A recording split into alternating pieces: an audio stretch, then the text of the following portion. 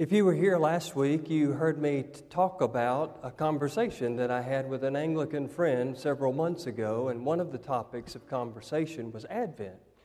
And it was only during that conversation that I realized that in the Anglican tradition, the symbolism of the four candles that make up the Advent wreath are often very different than the symbols that we use in our tradition.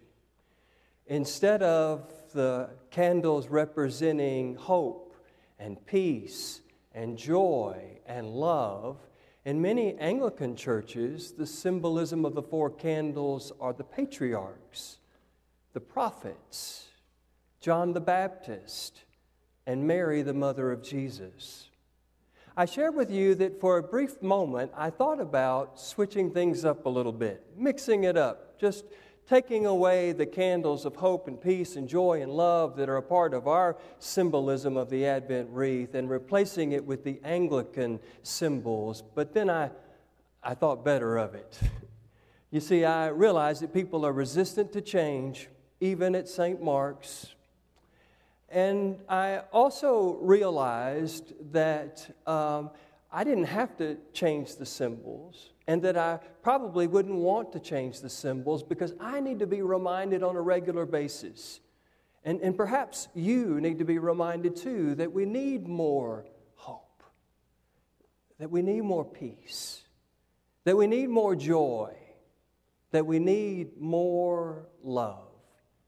And so I came up with a great compromise in my mind. I would allow the symbolism of our Advent candles to remain the same, and I would instead preach about patriarchs, preach about prophets, preach about John the Baptist, preach about Mary, the mother of Jesus, in the hopes of seeing Advent through a slightly different lens, maybe a fresh way.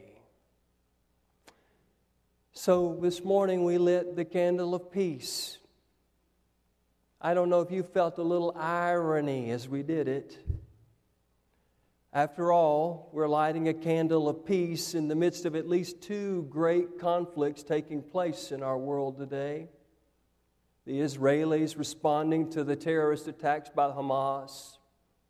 And is it just me, or have we all but forgotten the whole thing that's going on in the Ukraine and Russia?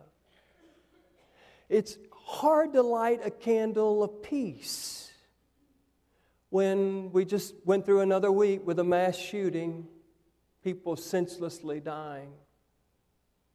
It's hard, it's a little ironic that we're lighting a candle of peace as we gather here this morning when less than 24 hours ago, tornadoes swept through our state and our region.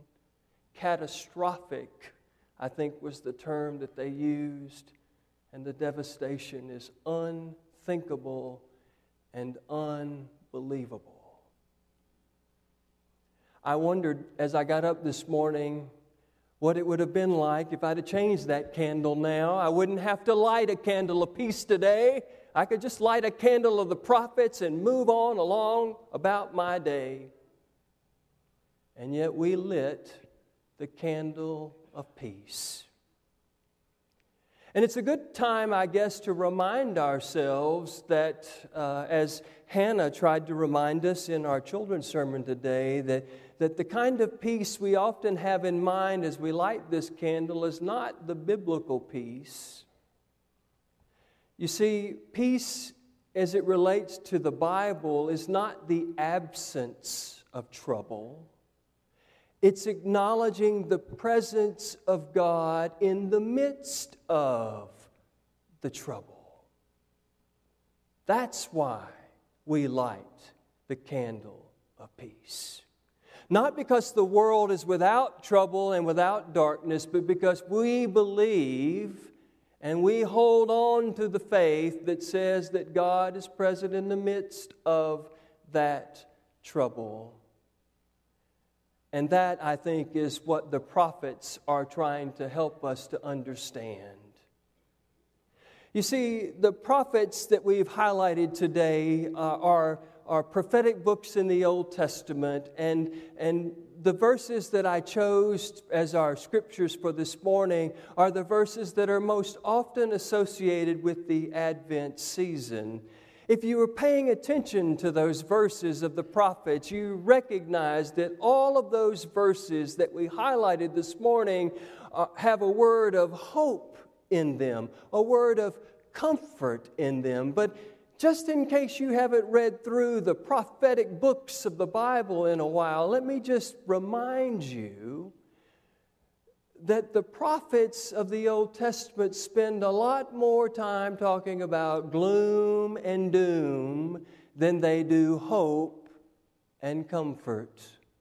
We like to highlight the hope and the comfort stuff during the season of Advent, and for good reason. We believe that in Christ, the very best of those qualities are being made known to the world. And yet, if you read those prophetic books, you see that there's a lot of gloom and doom. It's as if the prophets want to acknowledge that back then and even our present time, that the world remains full of darkness. It is reality. We cannot escape from it.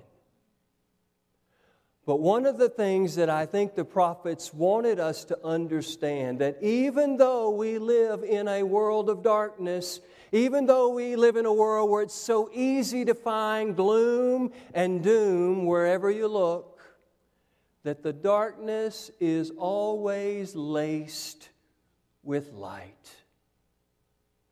That even in the most difficult days, there is always a glimmer of hope. You see, when the prophets wrote their writings, their books that we have in the Old Testament, they could not imagine that there was a world of light or darkness. The world that they understood, the world that you and I understand, is that a world of light and darkness. Darkness and light. And the prophets kept imagining and casting forth a vision that there will come a day, as Hannah said in her children's sermon, when God will make all things right. And I just have to believe that it's the only way I can get out of bed in the morning is to know that one day God really is going to make all things right. One day all of the gloom and the despair will disappear and the light of Christ will shine in its fullest glory. But that day is not today. And so we wait for that day. We wait for the day of the Lord when God will ultimately make all things right. But while we wait, we do not wait passively. We wait actively. Because the prophet would remind us that in the midst of this dark world in which we live, we are still supposed to be the light. How will you be the light in this dark world? There are all sorts of opportunities, both inside and outside the church. By just this week alone, you've got tremendous opportunities to be the light of Christ. You could put a Christmas card in that basket out in the narthex, because that Christmas card might be a word of hope, might be a word of peace to someone who's struggling this Christmas because they're experiencing the first holidays without their loved ones. Oh, in a dark period in that person's life, you could be a light. Or you could join us on Wednesday night when we're going to do Socks of Love. We're going to take a pair of socks. We're going to stuff those socks full of all sorts of essential needs, toiletry items and whatnot, so that we can share those with people who are experiencing homelessness in our community. Their world is full of darkness and gloom and doom, but we get a chance to be just a little bit of light. Or you might want to jump on board with our disaster response team that no doubt is already trying to figure out where we're going to go and what we're going to do to respond to the tornadoes that took place in our state yesterday. For people waking up this morning, there is tremendous darkness.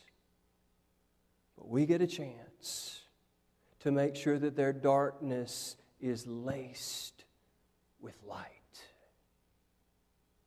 So we wait on the Lord, and we wait for that day when God does make all things right. But in the meantime, while we wait on that day of the Lord, we're invited to be light.